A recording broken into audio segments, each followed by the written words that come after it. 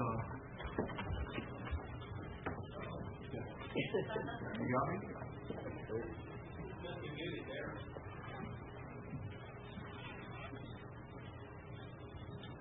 It would be on.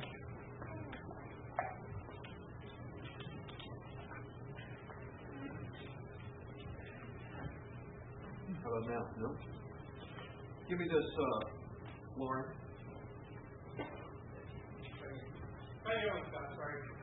How about now?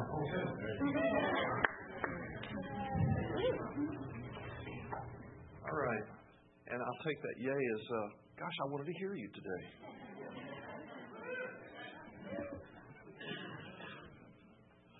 All right.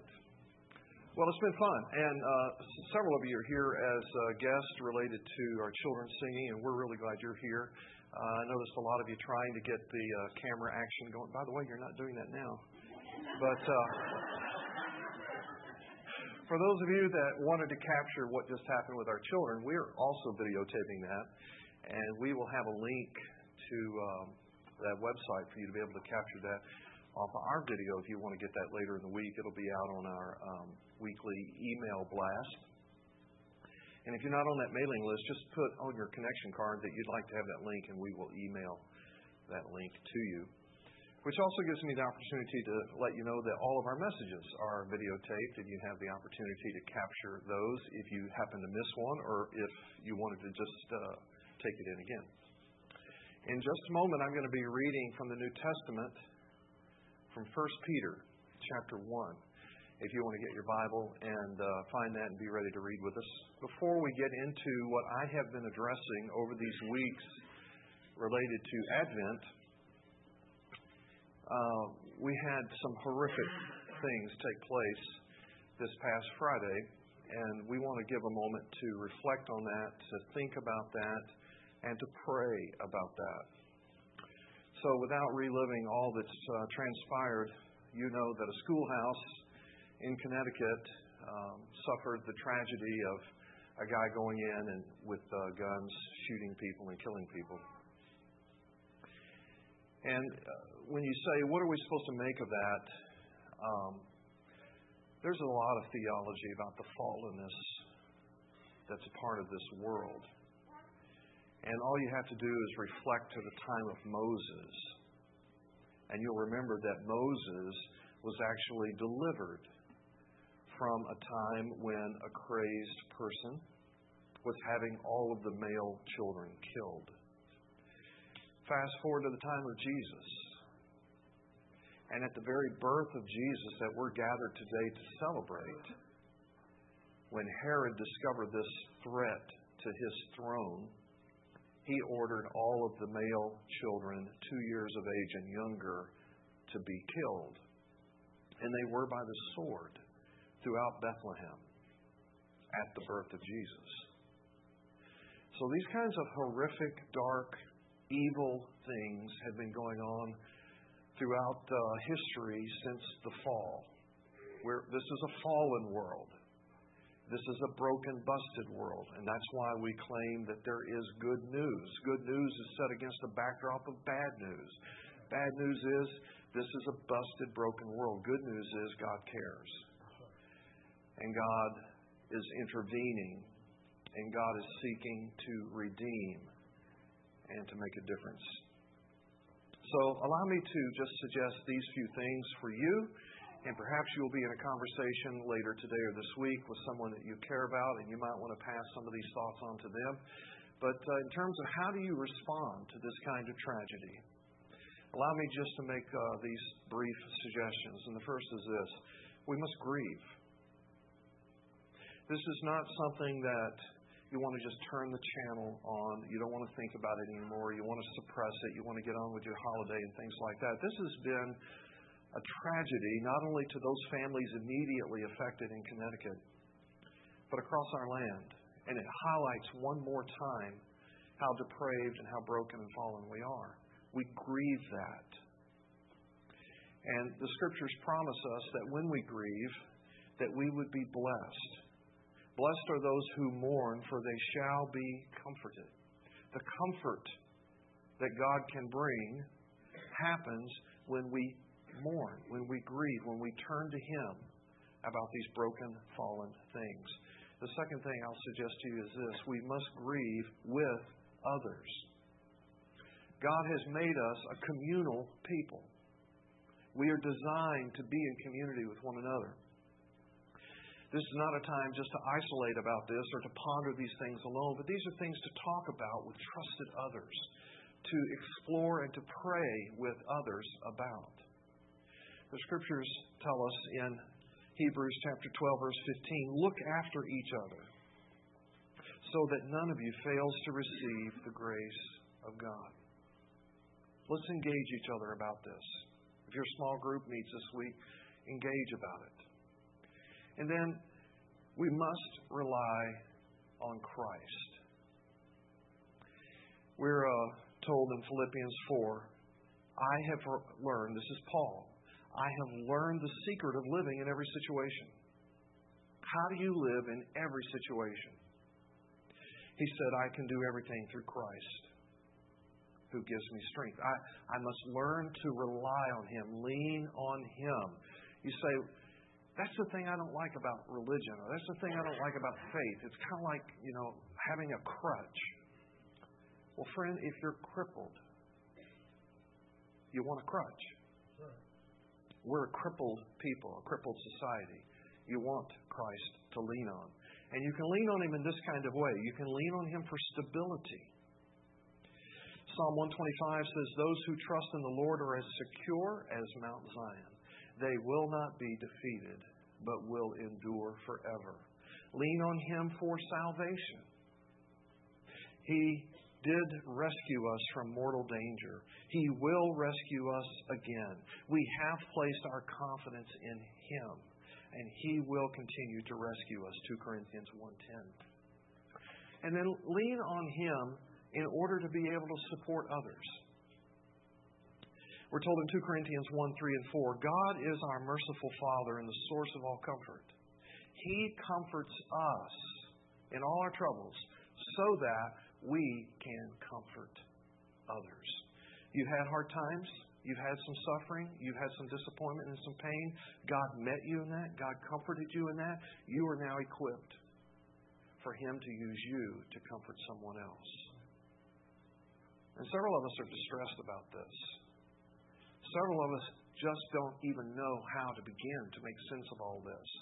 And as God has worked in your life about some of these things, you allow Him to make you meaningful to someone else. So with those kinds of things in mind, I want us to pause and to pray for these families that have been so horrifically impacted by this in Connecticut. And of course, their extended families, that whole school community. People will never be the same because of what has transpired. And let us pray for ourselves. We're all but one more crazed kind of circumstance or situation from this happening in our community or a community near to us. So let us pray, would you? And as we pray, friend, don't just sit there and don't just listen to me. You pray. Would you pray for moms and dads who no longer have their child? God give them grace. God give them comfort. Would you pray for a school staff that has lost colleagues, that has lost students, that has been invaded and have no clue about how to go forward from here? God, would you be present with them? Would you embrace them? Would you touch them at deep places where they hurt?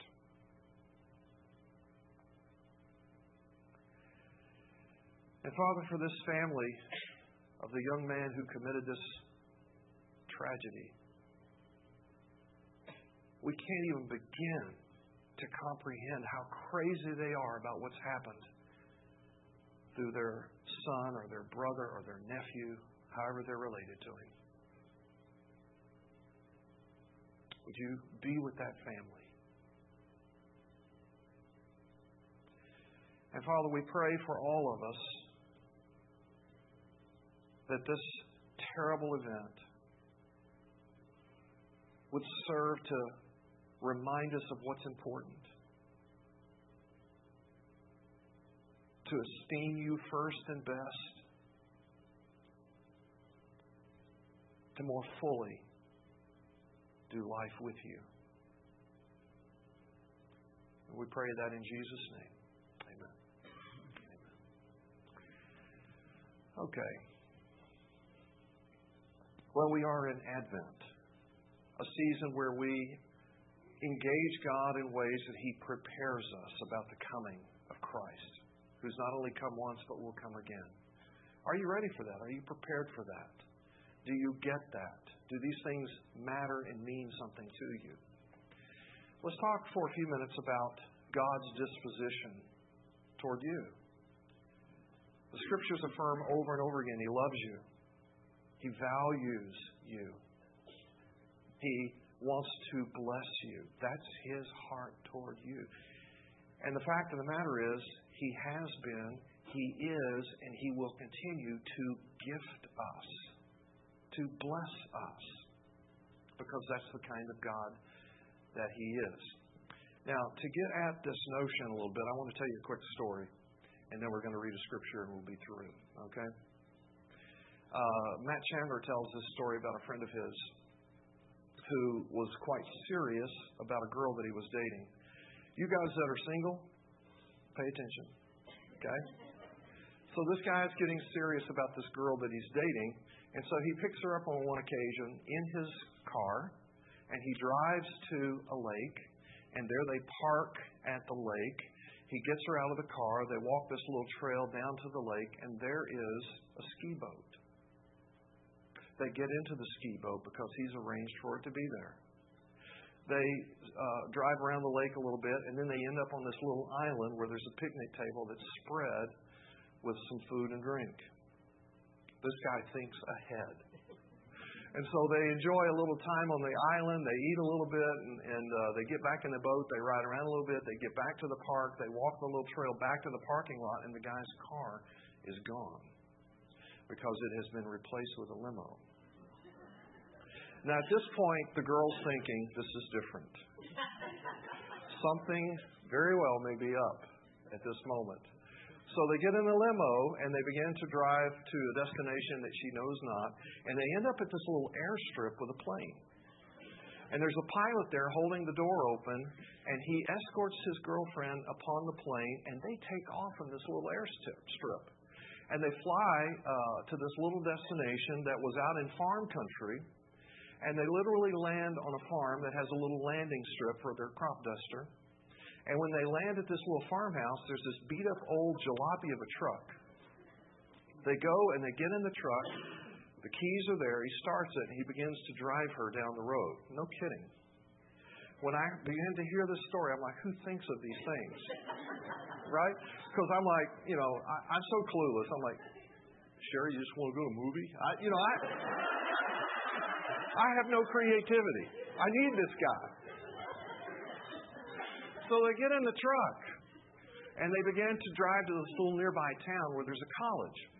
They go to the heart of the college campus, and there is this chapel. And inside the chapel, there has been arrangements made so that there is an altar, there's candelabra, they're all lit. It looks like it's a setting for a wedding. And she is stunned and amazed and doesn't know what to say, and he kind of points her toward the altar area where there's all these little rose petals leading up to it. And she goes up to the altar, and there's this card with her name on it. And he says, yeah, go ahead, open it. And so she opens it, and she begins to read it out loud. Will you? And of course, boom, he drops to his knee, pops out a ring, and she says, yes! And so she's got this incredible moment. They go back, they get in the beat-up jalopy of a truck. He takes her to this really nice restaurant where he sits down and begins to unpack all that's just transpired, all that's just happened. Now, guys, single guys, when you get engaged, there's going to be two questions that your girl is going to be asked 1,000 times. Right, girls? Let me see it. They're going to want to look at the ring. Okay, 1,000 times she'll be showing that ring. And then the second question is, how did he do it? How did he ask you? How did he propose? How did he pop the question? And guys, you want to give the girl a good story. Because she's going to say it 1,000 times. Right? Yeah, well, he said, hey, babe, what you doing the rest of your life? You just want to get married or what? See, not a good story. She's going to tell it 1,000 times. So give her a story. But true story. So, and I'm not necessarily advocating that you're just over the top like this. I've never heard a story like this in my life. And so the guy takes her to a restaurant. He says, honey, let me tell you what's just happened. We went to the park in my car. That represents the normalcy of life. There will be a lot of things that are just normal in life. And here's what I promise you in all those normal times. I promise you this, I promise you that, etc. He goes, the time out on the boat, that's those times where life is really fun, where life is really exciting, where it just seems like things are going so well. And here's what I promise you during those kind of times. I'm going to be like this, I'm going to be like that, and so on he went. And he goes, but you know what? Then there'll be those times in life where we are not really able to take ourselves, to carry ourselves. And that limo represents those times. It may be a hard time. It may be a debilitating time where someone else kind of has to carry us along to wherever we're headed next in our destination. And, of course, when we got on the plane and we began to go up into the air and to soar, that represents those times spiritually where we'll engage God and God will engage us and we'll be on this pilgrimage of becoming like Christ. And during those times, I promise you to be like this and I promise you to be like that and so on. And he goes, and then when we landed and we got in the old truck, listen, that's when we're old and aged. And we're not going to work as well as we once worked. We're not going to look as well as we once looked. But here's what I promise you during those days. I'm going to be there for you in this kind of way. I'm going to be for you that kind of way and so on like that. Who thinks of these things? I'm like, I still can't even imagine the guy thinking of these things. And, of course, she has this tremendous story to tell for the rest of her life about how she was proposed to and how they got engaged. And guys, I can just imagine. It's not my reality, so I can just imagine. For years, he's able to live off this whole proposal, right? She's like, honey, could you help me in the kitchen tonight? And he goes, are you kidding me? I got you a plane. I mean, I can just see that going for a long time. But anyway, here's what else is true. This guy has just made a ton of promises. He has stacked promise on top of promise on top of promise. And God bless him for it. I'm grateful that God would think like that and look to lean on God in those kinds of ways. But here's the rest of that reality. Here's the rest of the truth. He has no idea what he's getting into. He's never been married. He has no idea how hard marriage can be.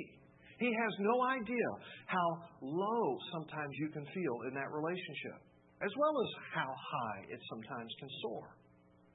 So even though he's got some concept about it, he's got some commitment about it, and he's going to look to God in a lot of ways, and I pray God's blessings on this guy.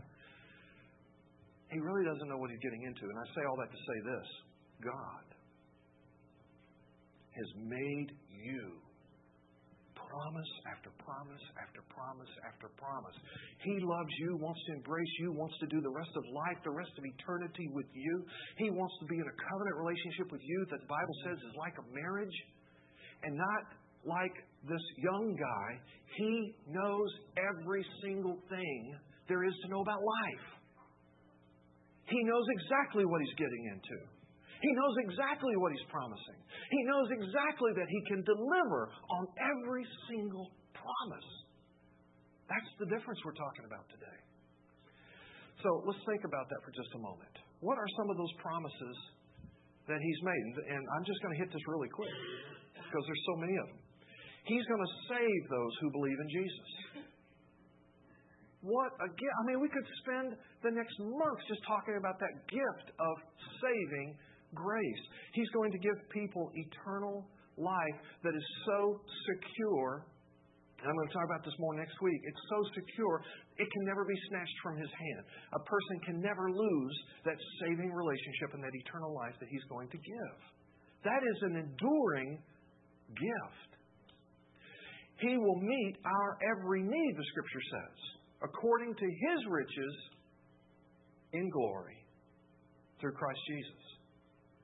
There's not a need He can't and will not meet or address in your life in ways that bless you and glorify Him. There's a lot that we can say about that. His grace will be sufficient no matter the circumstance.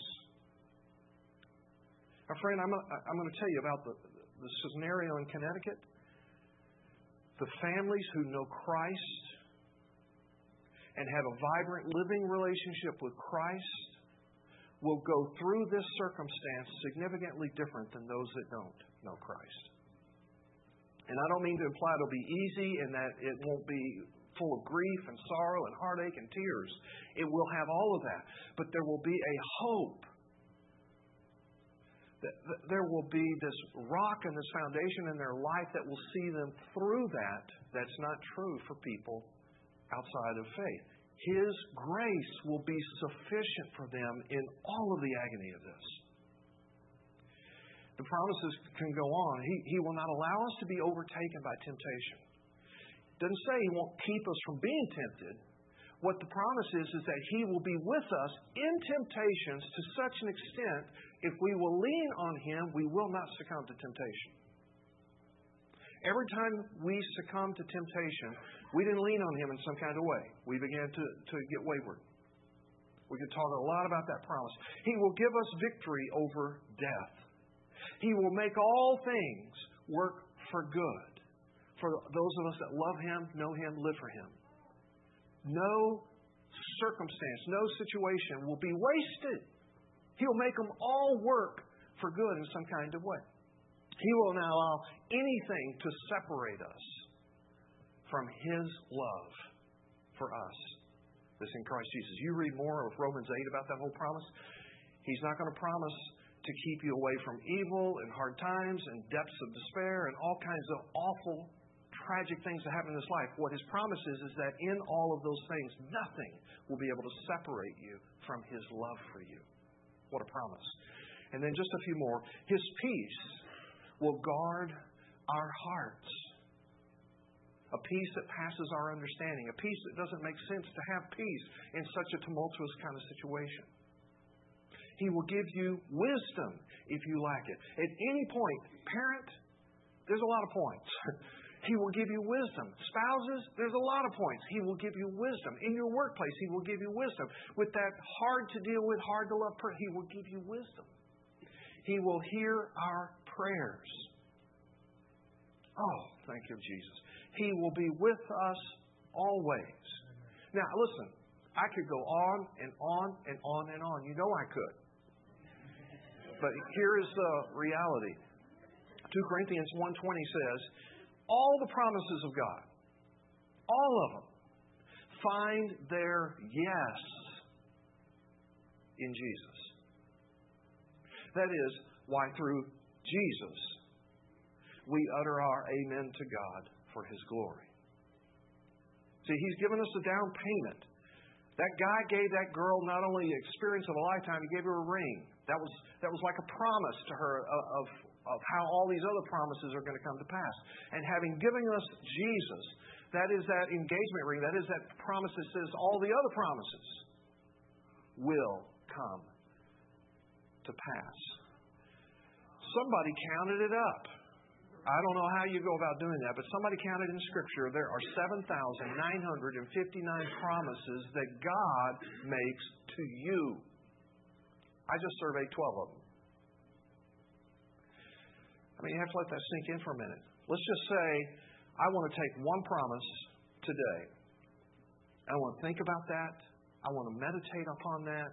I want to kind of be embraced by that promise. If I did one promise per day, I'd be doing one promise a day for 22 years. That's how many promises He's made to you. That's the kind of God that He is. That's the way His heart is bent toward you. That'd be a moment to say hallelujah. I mean, are you getting what I'm saying? Remarkable. So, having said all that, we're going to read Scripture and then we'll be through. And if you found that, you'll want to read it with me in 1 Peter chapter 1. Beginning in verse 3, Peter got it. That's why he begins this by saying, "Blessed be the God and Father of our Lord Jesus. According to His great mercy, He has caused us to be born again to a living hope through the resurrection of Jesus Christ from the dead, to an inheritance that is imperishable, undefiled, unfading, kept in heaven for you, who by God's power are being guarded through faith for a salvation ready to be revealed in the last time. In this you rejoice, though now for a little while, if necessary, you have been grieved by various trials, so that the tested genuineness of your faith, more precious than gold that perishes, though it is tested by fire, may be found to result in praise and glory and honor at the revelation of Jesus Christ." Keep your Bible open. Keep looking at these verses. Let me just say 2 or 3 things about those aspects of how He has delivered this to us. By His mercy, He has caused us to be born again. You have a faith in Jesus Christ. You believe that His death upon the cross atoned for your sin. You've asked Him to forgive you. You've asked Him to adopt you as a son of God or a daughter of God. That all happens because of His mercy, whereby He has caused you to be born again. He's the author of your salvation. That new birth, that new life that He begins to germinate within you, stirs and creates a living hope. My friend, this is a dark world. There's a lot of bad stuff that happens in this world. There's no good reason to hope if you really understand what's going on in this world, unless there's been an eternal hope implanted in you that says this is not all there is. Amen. There's something beyond what we're looking at here in this broken, busted thing. And He has acquired that for you, that living hope, by the resurrection of Jesus. See, all that darkness, all that bustedness, all those Connecticut kind of shootings of all history and time, focal point brought onto the shoulders of Jesus right there at the cross, kills Him, and He does not stay dead. Amen. He conquers the grave and resurrects, and thereby gives every single person living hope. And speaking of that enduring nature of this inheritance that He's going to bestow on all of His children, it's imperishable. It's undefiled. It's unfading. Friend, when I read that phrase, and I meditated over it a good bit this week in preparation for today, I was like, man, that's like endurance on steroids. That's just like imperishable, undefiled, unfading. He is going to endure with every gift that He's promised and that He's delivering. Kept in heaven by God's power. Now, even though something may transpire in this broken, busted world where it looks like you just got ripped off from some promise that God gave you, I promise you there are parents in Connecticut that feel like they have been ripped off from great promises that God had for them about their child. But those promises are kept in safeguard keeping in heaven. God's going to make good on what He was up to with those families that it looks like today has been destroyed. This happens against a backdrop of against which you will grieve. Peter admits that. He says, even though you are in grievous circumstances, in grievous times, you will still at a deep place be able to rejoice because you know it's temporary. You know that God, who is the great shepherd that will go through the valley of the shadows of death, as David said, will carry you through whatever valley of shadows you're in. It's temporary, and even though you grieve, you can at a deep place also rejoice. Because that's not the end of the story. And all of that births within you, wells up within you, a confidence. Not a confidence about humanity. Not a confidence about the innate goodness of man and all. I'm sorry, those things are just not real. A confidence that there's a good, powerful, sovereign, loving, gifting God who's got your back. And when you have that kind of confidence welling within you, see, that reveals you've got a genuine faith that can endure. See, there's all kinds of faith. And what the Scriptures are admonishing is that you bet your life on Jesus in such a way that no matter what kind of fires, trials, tests, grievous things you go through, your faith is only refined. It's never destroyed. It's only made brighter and more brilliant and more glorious unto Christ if you have a legitimate, genuine faith. So, let me finish with this. So what? So, some whacked guy makes all these promises to a girl and God makes promises and blah, blah, blah. So what? Our conviction today, friends, is that this hour has been a divine appointment for you. God knew you'd be here. God knew what we'd be talking about, what we'd be addressing. He stirred and led and prompted us to do what we've been doing in this hour for this moment, for you to reflect, and for you to be able to figure out, so what? And I'm going to make these two suggestions to you. The so what would call for a faith, a legitimate, genuine faith that will repent of life without God, that will repent of rejecting Jesus. And you go, okay, let me just get honest with you, Scott.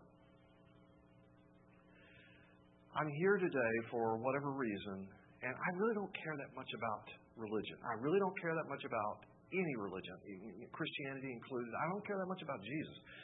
If there is a heaven, if there is a hell, I'd like to go to heaven, but I don't even know if there's a heaven and there's a hell. So when you talk to me about repentance and stop rejecting Jesus and all that, that doesn't even compute to me. So let me just say this. The whole notion of heaven is Jesus. You see, when Jesus prays in John 17 that, Father, you would give them eternal life, he then defines what eternal life is. He says, I pray that you'll give them eternal life, which is knowing you. It's knowing God. It's knowing Jesus. It's having a relationship with him. Now listen, in our finitude, in our limited language, we try to say something about what that is like. And so we talk about streets of gold, gates of pearl, walls of jasper, blah, blah, blah. But what it all is Jesus. And conversely, we use limited language to talk about hell as a place of weeping and wailing and gnashing of teeth and a lake of fire and so on. But basically all that is getting is to say eternity without Jesus. So whatever notions you have about, if there is a heaven and hell, I certainly would want to go to heaven. I don't want hell, blah, blah, blah. It's just not that minimalist or reductionist. It is about Jesus. And so, my call in the name of Christ to you today is this. Stop rejecting the gift that He purposes to give you and receive that gift, which is redemption and life in Jesus. Now, I know we throw words around all the time. Let me say this about redemption. You see, God, we found this out 2 weeks ago. God purposed to give you all of these gifts before He ever created anything. The Bible says it this way, before the foundations of the world. His gifts have never been lost. We have been lost. And so when that whole Garden of Eden thing happened, nothing happened to God, nothing happened to His gifts, something happened to us. And redemption says, I got lost from God's gifts, I got lost from God's goodness. Redemption says, come back over here to the gifts, to the God of the gifts, to life that's found in Jesus. So redemption buys me back from my lostness so that I have that life in and with Jesus. So what? Here's what. Will you bet your life that that's true and stop rejecting Jesus and receive the gifts of God? I'm going to pray for you about that. Will you bow with me? Will you close your eyes for just a moment? Will you focus with me for just a moment? God, I'm praying for every friend that's been hearing this, that your Spirit would be penetrating the heart, convincing of truth, dispelling distortions and deceptions, and leaving us at a place where we could be born again. So God, in this moment, would you continue to bring mercy and to bring grace to every heart? Would you allow faith to be birthed within us? That we would trust you, that we would hope in you, that we would lean toward you. Would you bring the gifts of redemption and life to us? We pray that. We plead that. In Jesus' name.